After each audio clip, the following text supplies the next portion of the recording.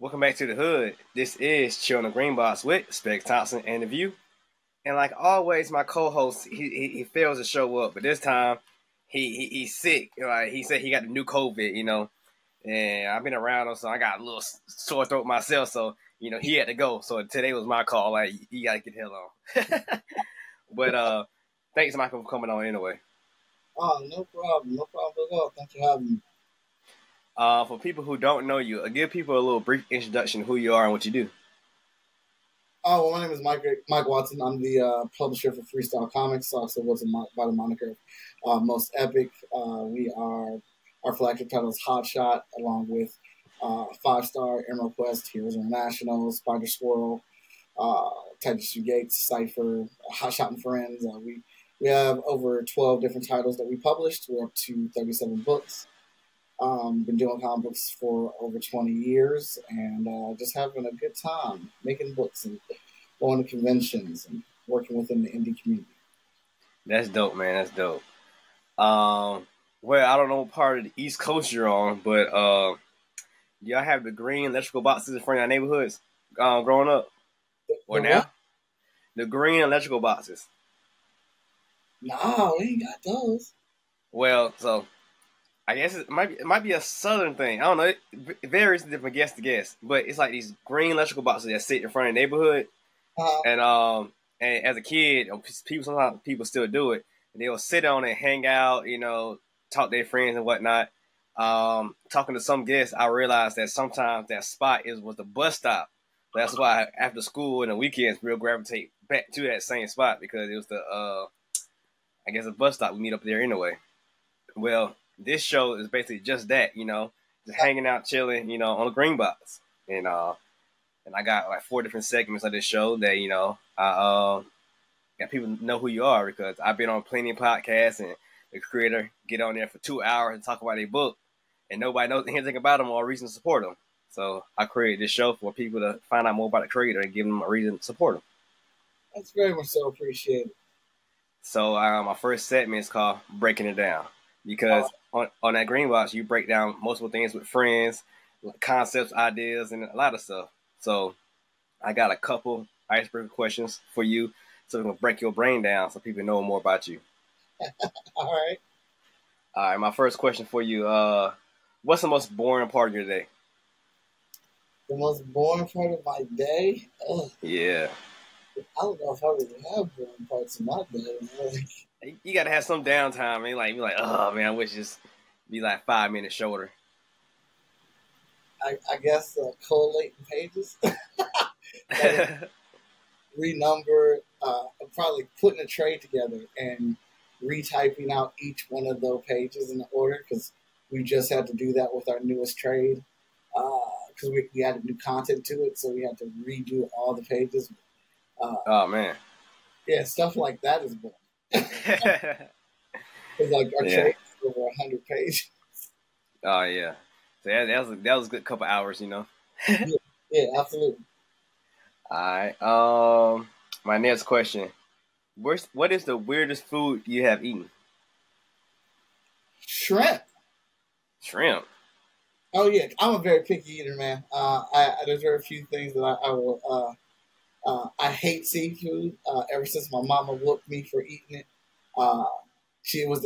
You got whooped for eating it? Let me rephrase. I got whooped for doing what I said I was going to do. Like, if I ate it, I was going to throw it up. And my mama said, well, that's all we got to eat in this house until I get paid. And that's all the food. So you better eat it. And I'm like, if I eat it, I'm going to throw it up. And if you eat it, I'm going to whoop you. And I was like, I had no choice. I ate it, threw it up, and so I vowed never to eat seafood again. But then I got to college and I was out with some people and I was like, you know what? I'm not going to stay in my box. I'm going to try some seafood. We out here at the hibachi. I was like, let me have some of that shrimp. And they grilled it up. I ate one. I was like, you know what? This ain't half bad. Let me try another one. And I guess my tongue had suckered me. It all came back to reality, man. It tastes like bursting flesh. I couldn't eat it. Man. Sick. I couldn't eat the rest of my food. And this is why I vowed off eat anything from the sea unless the zombie apocalypse breaks out. Oh man, so. What about pond stuff? What about like gator and frogs and stuff like that? Not happening. Not happening. That's wild. I had deer before, didn't like it. So you don't come from a farm, you're not with it. Hey, if it ain't a chicken or a cow or a pig, can't mess with it. What about turkey? Oh, turkey fine. Turkey can catch up. Turkey can catch up. Okay. All right. My last question.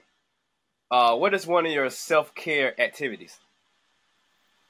One of my self-care activities? Oh, I have a lot actually. Well, one thing I just need one of them. I would say watching anime with my kids. Okay. Now, was you in anime before them, or you got into it with them? Well, I was into anime before them. Okay. All right. Since you probably got 15 years on me, so was it Dragon Ball, or was it like something like what Ninja what's that one? Hey, it's not Ninja Gaiden. Well, it was Akira. Akira. I thought anime was pretty cool, but I wasn't crazy about anime. I wasn't, trying to watch it as much as I do now or whatnot. I've become more infatuated with anime since I've been out of college. Seeking out new animes and watching them with my kids, watching them with my wife. Like in college, I guess I just did it because it was there, and it was, it was like, oh yeah, when I watched it, I was like, oh yeah, that's dope, but I didn't seek it out. Okay. All right. See, like I'm old enough for anime had been around, but we didn't know it was anime, so like I always like not catered, but went toward that more. So like with the Voltron and the Speed Racer and stuff like that, like I like them shows, better than the He-Mans and the Silverhawks and stuff like that. So Voltron's my favorite show, but I didn't realize it was anime. Yes, that's what I'm saying. Like you didn't know Speed Racer was anime. You didn't know Astro Boy was anime. But yeah, that's into that segment. On to the next segment. One you might be familiar with. It's called the back issues. If you want to know about, you know about that one. See, people who don't know, if you want to know about a character's origin story, you go to their back issues. So if you want to know about War Machine, his backstory, you go to his origin. I mean, you want to know about his origin, you go to his back issues. So in this segment, we finna go into your back issues, find out more about your origin story. Okay. So, where are you from, and what do you call your hood? I'm from Cleveland, Ohio, and my hood was just named after the street. I was from St. Clair. St. Clair, okay. That's where I live the most. Yeah, I've been to Cleveland a couple times. It's wild out there. Yeah, yeah, it's wild. I did a lot of music stuff. We did a little traveling with artists, and it was the first place that the security was beefing with the people in town. So like, was at the club, people just coming to fight the security. It was crazy. Oh yeah. And one time we was there, security searching the guy getting in the club, and I guess he touched him one too many times or whatever. Dude pulls out a gun and shoots the security right in the back, and lays the security right there in front of the door. I was like, man. Hey, Cleveland is Cleveland, man. I actually never had any situations with guns in Cleveland until I came back from my first break from college. Never had guns. My grandfather had guns, so I've seen guns. I've been around them, whatever, but never had one pulled on me. Never carried one or anything like that. But my very first trip back to Cleveland from college, I get robbed, and I'm like, I've gone 18 years without getting robbed. And I go out of town once and come back, and I get robbed. See, you lost that Cleveland smell on you, so when you came back, They ain't recognized me. Yeah. You ain't right. Yeah, give me what you got, man. Give it here. That's funny. You listen to music? Yes. So, what song or artist got you into music or the genre you listen to? The song artist that got me into music is the "Hit 'Em High, Hit 'Em Low" from Space Jam. It was the music video. I know that song. Yeah. It was literally Busta Rhymes sitting on a hoop, basketball hoop, rapping boombastically and being lively and in your face and illmatic, and just I was like, I want his album. And my mom took me to the mall to go get the Busta Rhymes album. Uh, I've been listening to hip hop ever since then. I like real hip hop though. Hip hop that like has a message, that tells a story, that really rhymes with bars and things like that. But I like all types of music. I can listen to a lot of different things while I'm drawing, while I'm driving. Metallica, Missy Elliott, R&B. I just like all types of stuff. The many times I listen to the soundtrack of Space Jam and watch the movie, I never seen that music video. That music video is one of the livest music videos ever. I never seen it. I just know the song because of the soundtrack, of course. And when the Monstars come out, that's what the song plays. I just never thought about looking up the music video. That's crazy. Yeah, I wasn't looking for the music video. I don't even think I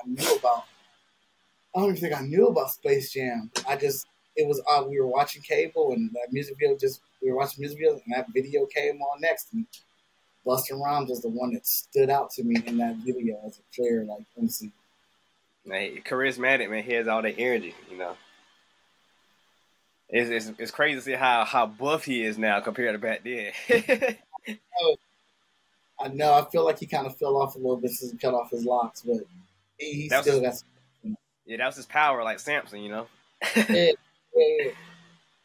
All right. Comic books. What comic-related TV show or comic book got you in the comics? The comic book that got me in the comics was X-Men number 17 by Andy Kubert. He was the not Andy, but his brother. No, it was Andy, not Andy. It was Andy. X-Men number 17. That was pretty awesome because I didn't like comic books. I thought they were dumb until I read that one. And I've been on the comic book trail ever since then. I used to want to be a cartoonist, but once I started reading comic books, I wanted to be a comic book artist. Now, what was special about that issue number 17? I connected with Wolverine. Connected with the fact that he was the tiniest person in that group with to be honest, with the weakest powers in the group. But he was the last man standing. He was defending his friends. He was protecting them. There was some type of revenge issue or honor issue between him and Omega Red in that issue. And Wolverine just kept getting tagged and tore up, and he kept getting back up. Number one, because he wanted revenge on Omega, but he wouldn't let Omega Red hurt his friends anymore. And I really connected with that. And the fact that he was so short, and everybody else's powers were more amazing than him, and all he had was butter knives coming out of his hands, but he was still fighting. I really dig that, and I wish I had his mentality and his strength. Because I used to get picked on, and I was like the smallest person in my class. All right. Well, that's interesting. Well, what you just said leads to my next question. But going back to the Wolverine thing, so you think Wolverine powers are lamer or useless compared to Nightcrawler or Beast or Angel? I don't think they're useless. I'm just saying when you boil the powers down of the X-Men, his is pretty lame compared to. So what about Angel? He just got the wings. Angel has wings. The man can fly. Wolverine's powers literally have an accelerant to him. You have to kick his ass first for his powers to work. He has to be hurt. He has to be put through pain for his powers to work. And a lot of writers don't know how to write Wolverine, and they forget Wolverine is a samurai, that he is a warrior, that he is a soldier, and he knows how to fight. Like a lot of writers just lean on torturing Wolverine until he snaps into a berserker rage, which is, it's cool for certain moments, but not all the damn time. But then you look at Cyclops, you're like, this dude has an optic blast, and it's not heat vision. It is a titanic pushing force from another dimension. Yeah. Possibly to organic metal. Storm controls weather. She can tap into the weather force of the world. Iceman turns himself into complete ice to control ice. He's a mega. He's a mega. What is it? A mega mutant or whatever. Yeah, mega. Yeah. Yeah. Professor X is the strongest telepath in the world. Jean Grey has the Phoenix powers and telepathy and telekinesis. Nightcrawler can teleport everywhere, and he has the best Halloween costume of all time. Beast, super genius. He looks like a beast, but super strength, agility. Like everyone's powers really isn't dependent on anything like Wolverine's is. And if people wrote him better, that wouldn't be the case because like he can fight. He's a samurai. He's a warrior. He's a soldier, and no one ever really plays on it. They always just have him. They always have him just running in, swinging his arms like a windmill, instead of actually having him, fight. Okay, I see where you're coming from now. I get you because I'm a Wolverine fan. So I was like, man, like my thing. I always want to make a post or a TikTok video about it. Is Wolverine really an X-Men? Mm. He absolutely is. When? All the time. When did he become an X-Men? Professor X and then recruited him to go save the X-Men from the Illuminati, the old X-Men. So he was actually part of the team, or he just helped them out? He's part of the team. He's part of the new team of X-Men. Because I've been trying to figure that out. I don't know what team he was ever on. He was always helping the team. The only Wolverine I know that joined the team is X-Men 3. Nah, man, because they had him as a teacher. He was a professor. He was the headmaster of the school. Okay, you can teach. Just like to make my theory better, where's his uniform at? He never had the blue and gold uniform. Yes, he did, and he had the training uniform. One issue that somebody wanted to draw it on? It was one of the Jim Lee issues, or a couple of them. But the X-Men, all the X-Men have the blue and gold training uniform. But if we're talking about like official uniform, nobody has like a blue and gold uniform, with the exception of Cyclops. No, they all. The first five definitely have it. And no, you're right about that. But like Wolverine's costume has the branding, has the X in his belt. Yeah, from Jim Lee. Mm-hmm. Yeah. Even Storm and Gambit has it. I've seen yours before. But yeah, there's always a theory. Just like I have one for Avengers. I can't think of right now, but I think it was the question was who's the leader really of the Avengers? Is it Tony or is it Captain America? In the comic books, it's Captain America. Okay, after he leaves. After he leaves? Yeah, after they disbanded. Until now, basically.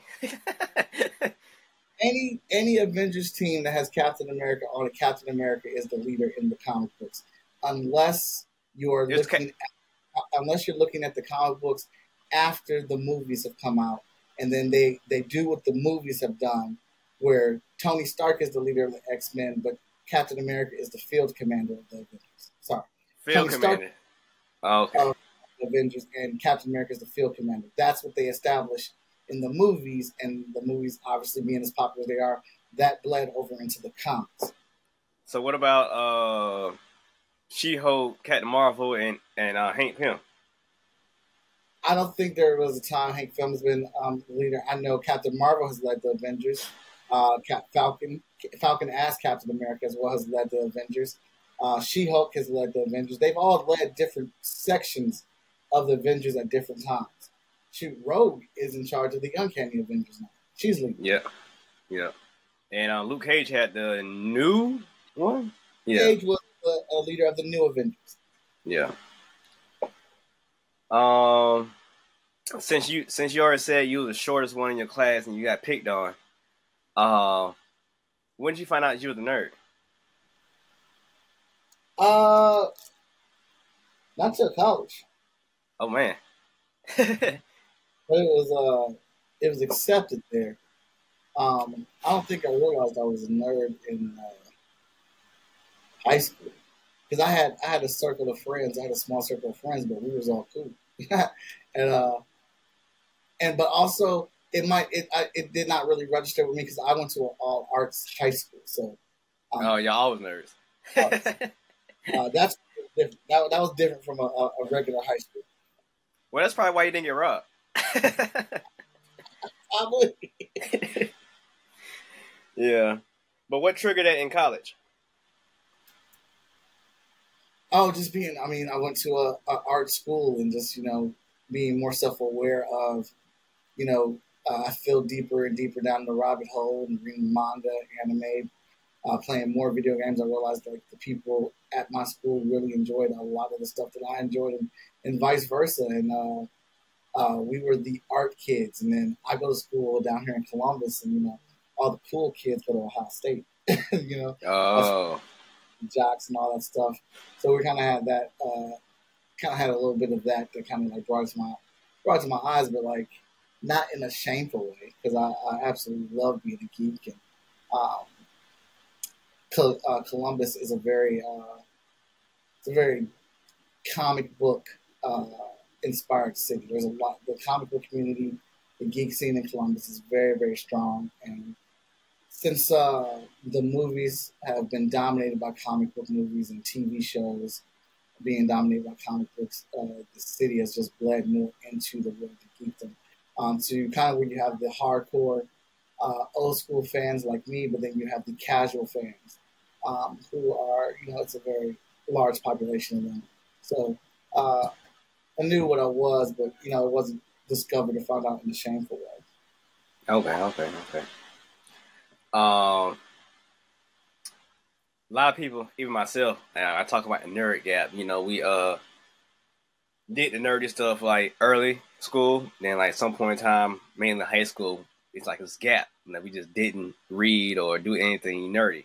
Then it popped back up later on in life.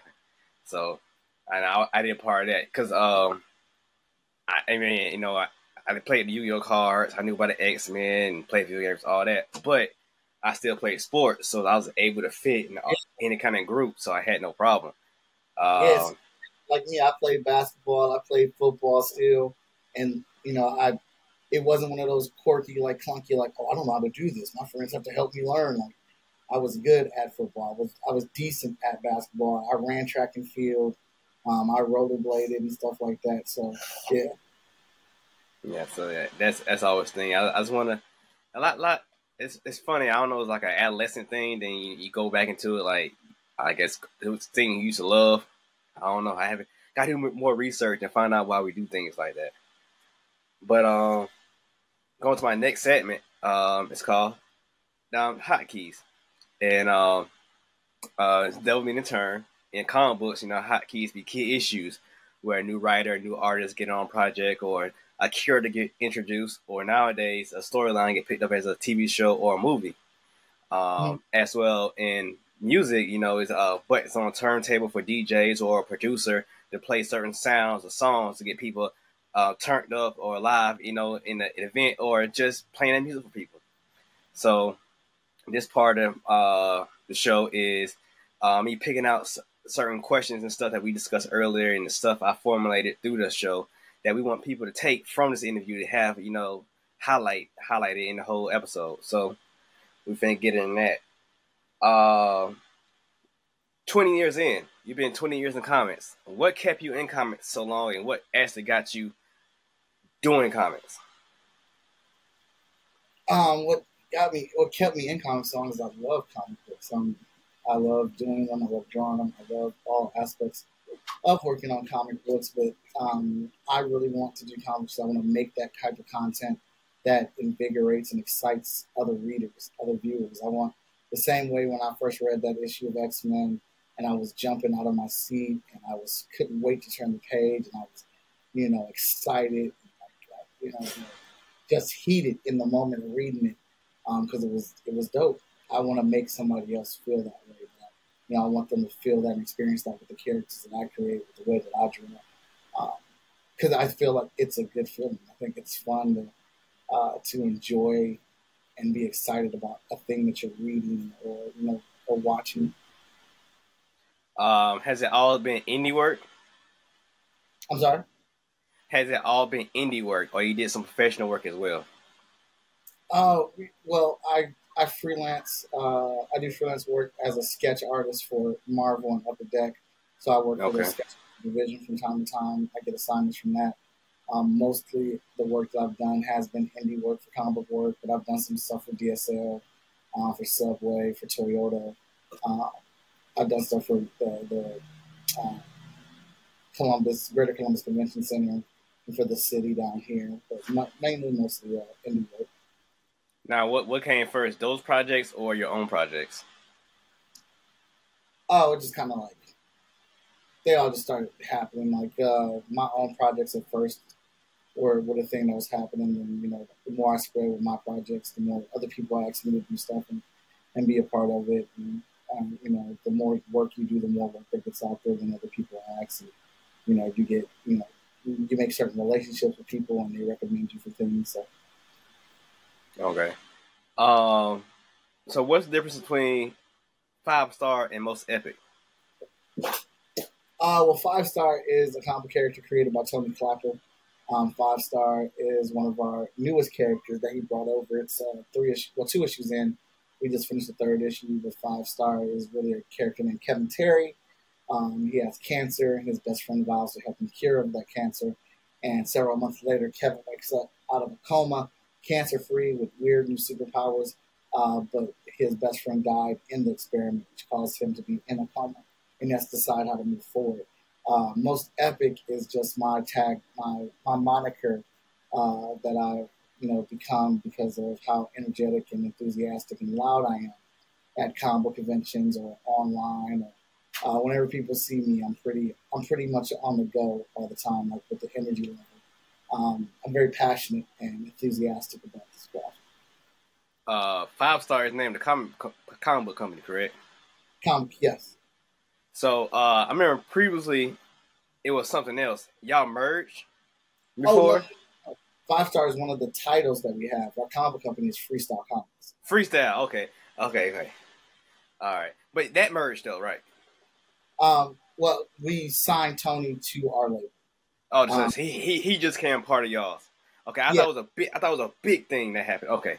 I used to be a part of Short Fuse Media Group, and we were co-publishing with them. So that was in a way, was a merger. It was a great time that we had over Short Fuse. I learned a lot under Sean Mack. I even got to be the publisher of Short Fuse for a couple of years. But after a while, I just wanted to kind of like get back to my own thing of just managing the books that I was over and seeing what I could do with that. We brought back Freestyle Comics as its own entity. We parted ways with Short Fuse, but there was no bad feelings or anything. Like I said, it was a great time over there. I learned a lot from Sean and Short Fuse. So once we established ourselves back as Freestyle Comics, we got our nose back down to the grind and figuring out what books we wanted to do, how we wanted to do our books. And there were some other people floating out there that we wanted to bring under our label if they were interested. And Tony was one of those people. Okay, cool. So Freestyle Comics. So you said you had 12 titles. The flagship is Hot Shot, correct? Yes. So what you're on issue 12? Yes, technically issue 13 because we have a 0 issue. But yeah. All right. So now, have you been writing him for 20 years, or he's a new character? We've been working on Hot Shot for 20 years. My brother Victor wrote the first 6.5 issues of Hot Shot. And then Victor wanted to take off and do his own thing with his own imprint and see how he could affect the world of comic books, which he has been killing it. With a lot of great titles and Adventures in House Productions. Carrie Kelly, the creator of Diner Girl, came over and wrote a couple issues for us. And then once Carrie's run was done, I took over the writing for Hot Shots. So I've been writing Hot Shots since issue 9. but very involved in the plot and the main story. But you know, I, I've taken that over now, so I do the whole thing. Well, not the I do the whole thing with the writing and the drawing. Now, what were you first, a writer or an artist? Artist. Artist. Now, is it because you didn't want to write, or there was a skill you had to build to be a writer? It's a skill that I have to build to be a writer, and I'm still building. Okay. Was Hot Shot your first thing you wrote? No. Hot Shot was not the first book I wrote. Actually, Emerald Quest is the first book I wrote. So I've been working on Emerald Quest just as long as Hot Shot since I was in college or whatnot. But Emerald Quest was the first title that I wrote the whole thing for and published. All right.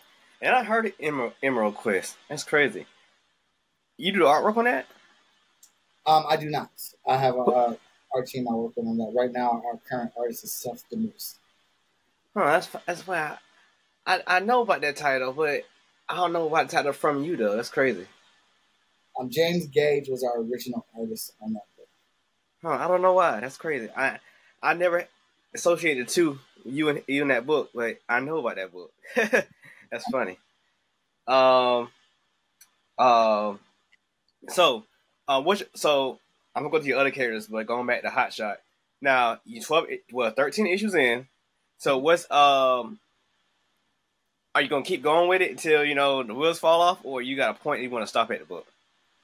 No, there is a stopping point. Hot Shot is plotted out for the dream gig, or the dream distance is 100 issues of Hot Shot. It's all planned out, but as time has gone on and looking at the titles that we all have out right now, I don't know how realistic that is because the story is constantly evolving. So the plots or the where we're going is the same place, but how we're getting there is different. So it might not go up to 100 issues, but I do have an end point for Hot Shot. I don't see, at least Mike, our character Mike as Hot Shot has a finish line. Okay. So yeah, I'm just doing math here. 20 years in, 12 issues. Since you're been on it, I believe it been coming out faster. So how often you put out an issue for Hot Shot? In all honesty, you're probably, if you average it out with everything, we're probably just putting like an issue out every year and a half or something of Hot Shot. But we have like other books that have been coming out, and that's something that we're trying to work on, or something that's constantly being worked on because we have these. Like I said, we have over 12 titles right now, and the last 3 years have been the most productive for us. We've come out with a lot of books and hit the trade venue and things like that. But I want to get more issues of Hot Shot out. And technically speaking, I already have issue 24 written and paid for. So that's kind of like my beacon of light in the darkness for me too. That's my next goal. That's my goal. I'm shooting for to get to issue 24 so we can produce it or whatnot. But I want to get up to doing at least 3 issues of Hot Shot a year starting next year. Since going back to 20 years again, and the way you fund your books, has that changed? I know now you do Kickstarter, but before Kickstarter wasn't popular. So has the way you've been funding these books changed, or you still use the same method, or I use whatever method gets us in. Backroom deals, paying people out of my pocket, using Kickstarter, doing trades, whatever we can do to make it happen. Okay. And you full-time comics? No, I'm part-time comics. I have an art job during the daytime. Okay. Vigilance is your other character, correct? Yes. That's a new character though, right? New. So what's your plans with that character in that issue? Because you're having a trade for that coming out as well, right? Yeah. At the next month in November, we're going to do the Volume 1 trade for Vigilance, collecting the first 4 issues, and then we're doing a collector's edition that includes Hot Shot number 5 plus a bunch of extra stuff going on with her for that trade. And that's another book that I want to get to. If we want to put up at least 2 issues a year of Vigilance as well. I mean, obviously, the real goal is to be able to get the team, the financial structure, and get the team where it needs to be to where we can do a book every other. We can do all of our books every other month. That's the big goal. That's what we'd love to be trying to creep to that. But yeah, Vigilance being one of our. I wouldn't say she's a newer character. She's a newer title because she's always been in Hot Shop. But she's very Okay. Is that you write that book or draw that book? I work on the plot. I share plot duties with Danny Cooper, our editor in chief. Right now, our current writer, is Stephanie Menard. All right. So your role would be more like in your company, not editor in chief, but like executive, I guess. I don't know. The role that we have for me is I'm the creative lead at FSK. Creative lead, okay, that's cool. And what exactly is that? A lot of the books at FSK are under my purview as far as creator of those titles, and there's a direction I want all the books under me to go. So I guide all those plots. I have a lot of input on what we do with the characters. I have a ton of input on what we do with the characters, how we handle them, where we're going with them. But I try to, when I'm working, like say for example with Stephanie Menard, me and her will sit down and we'll talk, and I'll be like, so we need to get Vigilance here at point Z with this end result, and then I need these 2 things to happen. However you make those 3 things and get me to point A is up to you, but that's where we need to be. And she'll put out a script for us or kind of pitch what she wants to do. And, we'll talk about that. Like, all right, that's cool. Go ahead and start writing that up. And then as she's writing things or whatnot, we'll, putting them down, I'll give feedback. Danny will give feedback because we have a whole world that we manage. But I know what Heroes International's ultimate end goal or end position is going to be, where Emerald Quest is going to end, where Vigilance and Hotshot are going in, where the characters of Cypher should be going to service. Cypher is a side book, but Cypher, where that goes to service the main stories. Charlie is the creator and writer of his book Spider Squirrel, so we get access to Spider Squirrel from time to time when we need to. But Charlie really, he's the showrunner for his book. Tony is the showrunner for his book, but we have to make sure that with 5 Star being in our world, that the things that happen in 5 Star's book are a reflection of what happen in our books, and vice versa. So we have to make sure that those things, they blend. So it's complicated. I mean, it's difficult, but it's super fun to do these things. I think we've done a really good job of including Tony's character in the FSK world, and also what 5 Star has brought to our content as well. So I kind of have my hand. I have my hand in all the books to some degree. So all 12 titles share the same universe? No. Spider Squirrel is in his own universe, but because of some dimensional things that happen in that book, we get access to that character. So 11 titles. Mm-hmm. Okay. So you said difficult. I know DC Comics have a hard time, saying, okay, this book, if something happens and it trigger things in other book. So y'all being a smaller company that are able to do it. So what's the problem with DC? Why they can't keep it together? Like, why can't Batman be dead in this issue, but 2 weeks later we got an issue Batman still alive? So like, what's the hang up in the majors versus y'all? I don't know. We don't answer to anybody. But we've also been looking. We're fans of Marvel and DC and all these other books, and we watch and see what they do. So we try not to make the same mistakes that they make. But we don't have to answer to a boardroom. We don't have a committee that we answer to. We don't have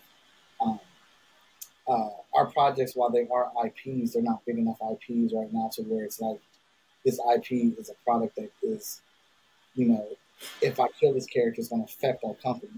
Like, if we kill a character, it's not really going to affect our company. It's going to add to our story. It may even do better for us.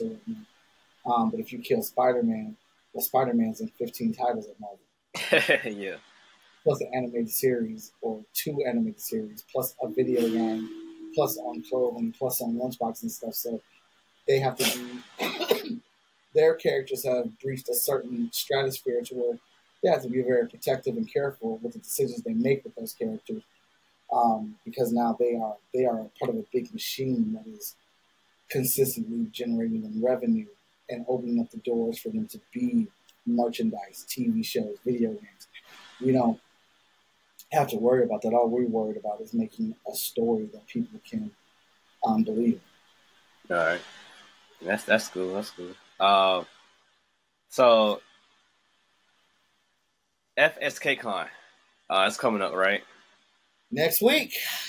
So, what is that, and why did it start? It started because in the city of Columbus, people don't know who I am. They don't know who Comics is, and we wanted to put on an event that would show people that you have comic books in your own backyard being made by people. I was going to comic shops or online, and people would be arguing about what Marvel and DC is doing, talking about they hate this, they hate that. And those same things that they want them to do, I'm like, we're doing. We've been doing. We've been doing since issue 1 of Hotshot. So why don't you try us out? So it's really just our bullhorn to kind of make people self-aware that we're out here. We're making comic books. We're out here with very diverse rosters of characters, and we're not trying to force feed that diversity to you. It's we're servicing the way it should be. And then it grew into a 3-day event. So we are at Focus Learning Academy, November 3rd to the 5th. We have over 25 panels we're doing this week, that weekend. We have 2 food trucks. We have a DJ. We're going to be doing an art gallery with the kids, working on creative characters. You Create is going to be down there by Victor Dandridge. We have over 15 guests that will be there tabling with their children's book, their young adult books, their comic books, their prints, stickers, magnets, all types of stuff that they've created. And it's fun. I don't want to just promote Freestyle Comics. I mean, that's what it is. At its heart is promoting our brand, promoting our characters, and trying to grow within the city. That pretty much helped create Freestyle Comics. But we also want to put on other creators as well and promote them because we're fans of their work. But I'd say the biggest caveat is we want to show young people that they can have a job and make money cosplaying. They can make money being an art director. They can make money making comic books. They can make money by using crafting. They can make money by being a casting. They don't know there's all these fields of creativity that actually exist that they're unaware of that they can do and lead these creative lives that they want, because there's a ton of kids out here streaming or wanting to stream and wanting to make money playing video games or wanting to make money as a cosplayer, and they don't know how to do some of these things, and that's one of the venues that we want to offer at FSCon. Okay. Is everybody from Freestyle Comics based out of Ohio? No, it's not. So we try to use FSCon as a way to get a lot of people that are out of state and out of town down here. It's almost like a family reunion for get together in one spot and celebrate, the year. It's our annual event that we do. We also announce what our new projects are, anybody new that's coming to the team, and things like that. How many years running is it?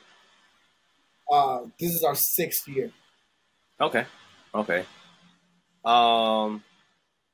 What I was gonna say. So you brought up a good thing. Making money from cosplaying. So how the hell do you make money from cosplaying? Well, number one, you can make money from cosplaying by making costumes for other people. One specific way is that if you are a cosplayer, you are popular online, your Instagram, your TikTok accounts, you can make money through that. From the videos that you make, from the posts that you get, people can reach out to you for. They can say, "Hey, you have a very strong brand on your Instagram account. Can you advertise and promote for me?" And people will pay you for that. Or you can make really good costumes, and you can get hired out by Marvel Comics, by DC Comics, by video game companies to be flown out to comic book conventions as those people's characters and rocking those costumes and things like that, and getting paid to do that. One lady who I'm a very big fan of, I think she's honestly the best cosplayer in the world. She just makes books on how to cosplay, how to build, how to craft, how to design, how to sew, and she makes money from her books being in Amazon, being in Barnes and Nobles, and being online, and people watching her videos. Once your videos and your posts reach a certain number of views and clicks, you start generating money from that, especially if you have your own YouTube channel or TikTok or anything like that. So several ways to make income from cosplaying, especially going out to comic conventions and being a featured guest and selling your photos and taking pictures and taking commissions. Yeah, so lots of ways. Okay. Going back to your company, being a new anime fan, you know, I see you with a Naruto shirt on and whatnot. Do you have any mangas in your titles? Right now, the only mangas that I have. We are working on 2 mangas right now to be a part of FSK. So those are in process. So for us to start dropping, we're looking to launch them in 2024. What held you back from doing those? I never had anybody that wanted to do them. And my plate was full. We luckily had some people reach out with their content, and they want to release it through us. So. Okay. So y'all do open submissions? Yes. Okay. Hey, was y'all one of the companies that got picked up by Diamond? We were not. We haven't applied through Diamond.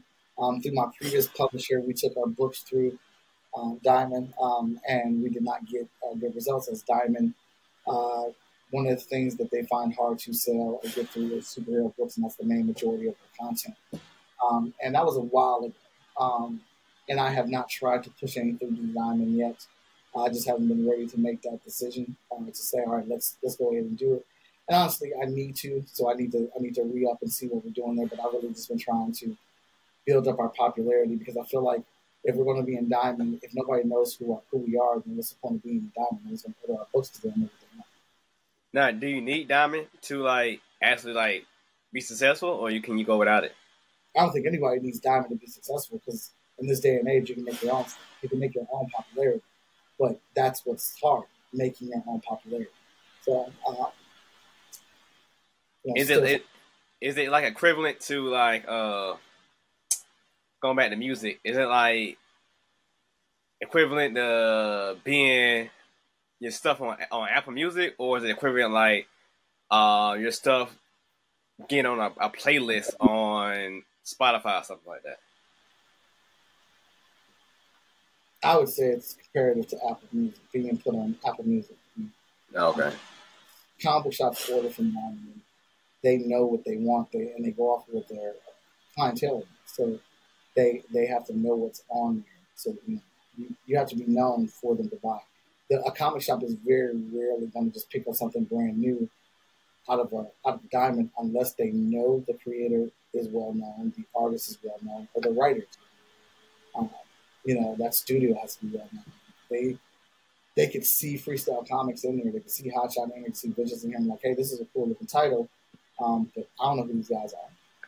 So I'm trying to work on the back end. I'm not going to do that forever. At some point, I do want to apply and see if we get into Diamond because I think we more than qualify for whatever their regulations are. But I'm trying to work on the popularity end of it. So when comic shops or people see our books in Diamond, they clearly know, oh shoot, I've heard of FSK. Let me get some of those books in. Outside looking in, I guess y'all do look popular to me. But what is popularity? What you say you're not popular enough, but it seems like everybody knows officially. Tony, everybody on I guess the social media bubble knows you. So what's keeping you from saying I'm popular enough to do it? Our website and our TikTok sales. If I have to be in somebody's face to sell our books and our content has to be able to sell itself. So if someone sees a video or they see us in the TikTok shop or they see us on our website, people have to go to our website oh shoot, I want to get that content. We don't have the sales on our website that justify that we are at some type of popularity cusp yet. If I sell stuff on TikTok, that's because I'm doing a live stream video and I'm constantly pitching it and talking to people about it. If I sell stuff at a comic convention, it's because I am talking at a comic convention. If right now, somebody should be looking oh shoot, I want some FSK books. They should be ordering something off our website. I would want to have at least at a minimum 3 to 4 sales a day off of our website on a regular, consistent basis. That would say oh yeah, people are starting to realize who we are, starting to pick up on who we are. The TikTok shop, people know who we are because of that small circle. that bubble that we're in, but I need people outside of that bubble to buy our content. Like we have similar audiences right now, but when people who I don't know, who I haven't seen on my stream, who I haven't seen on our social media, start buying our books, that's when I know that our audience is growing. So that's the issue I have with indie comics in the little circle that we are. So I've seen a lot of that going on. They'll see a name like your name and just support the Kickstarter or whatever just based off your name. Now I had a huge problem with that. So,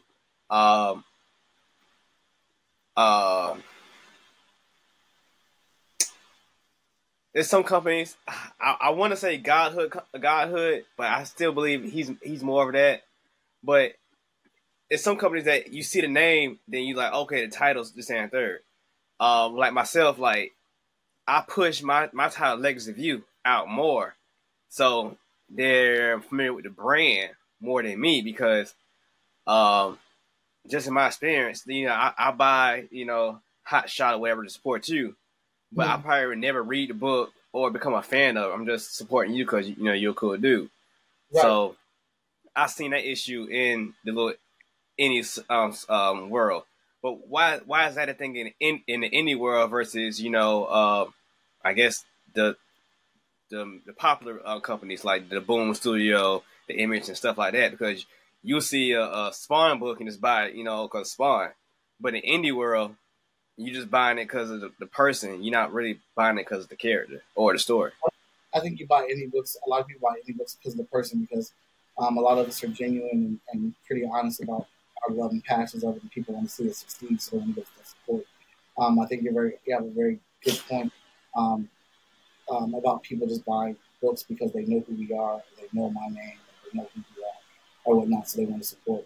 But I think you need both type of customers. You need those customers that are supporting you because they know who you are, and you need customers that are buying your book because of your brand. And that's what we're trying to get people to believe in the brand of Hot Shot, of Vigilance, and them, trying to get them to be true fans.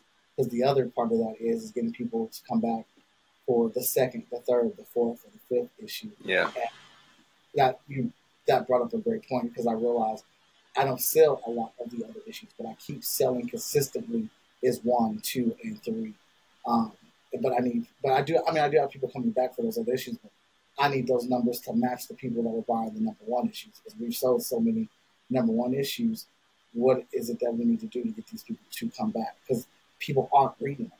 They're supporting us because they see us out here. They see this hustle. They see that grind. But I think if people read the book and they read the first issue, they come back for the second. We put a lot of work, blood, tears, and sweat into our stories and our content.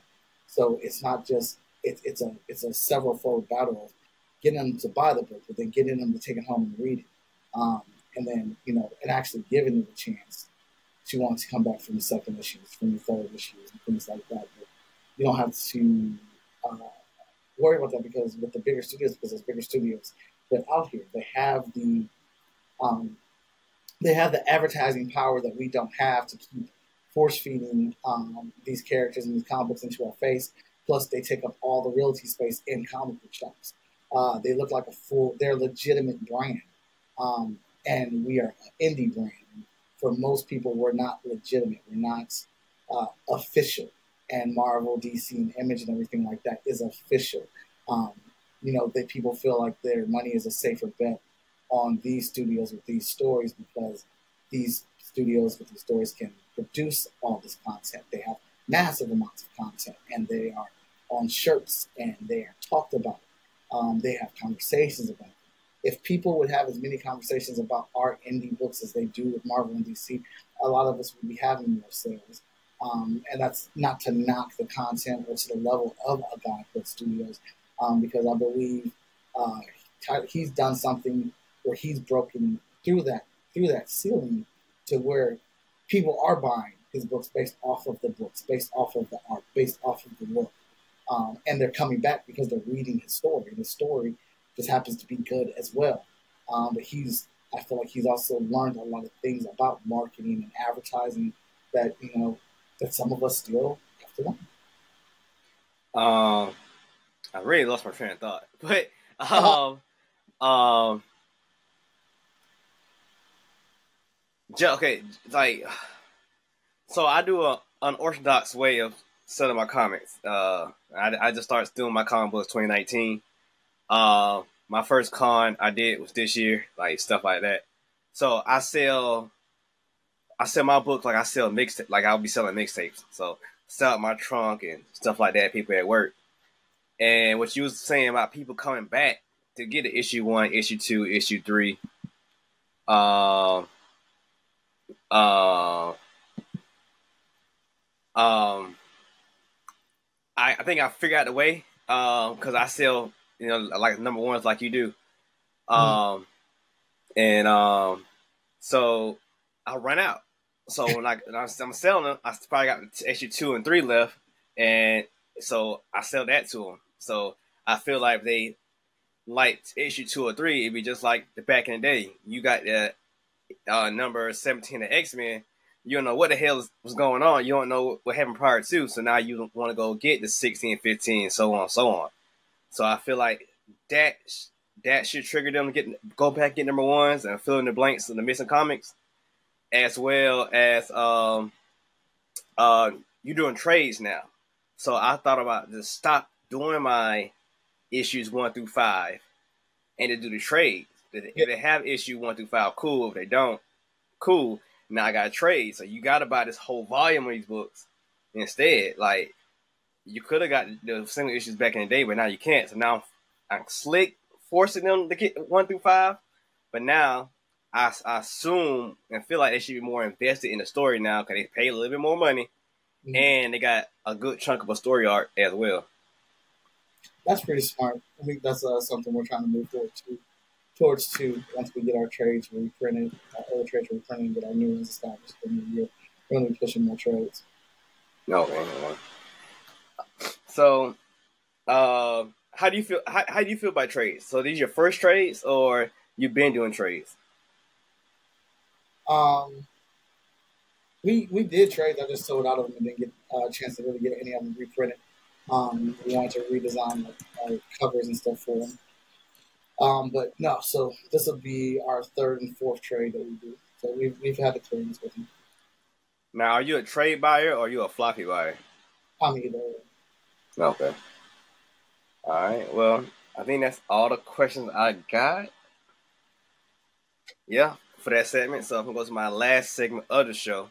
It's called Digging in the Crates. Another double meaning term. In comic books, you want to dig in the crates to find that old X-Men, issues that you fell in love with.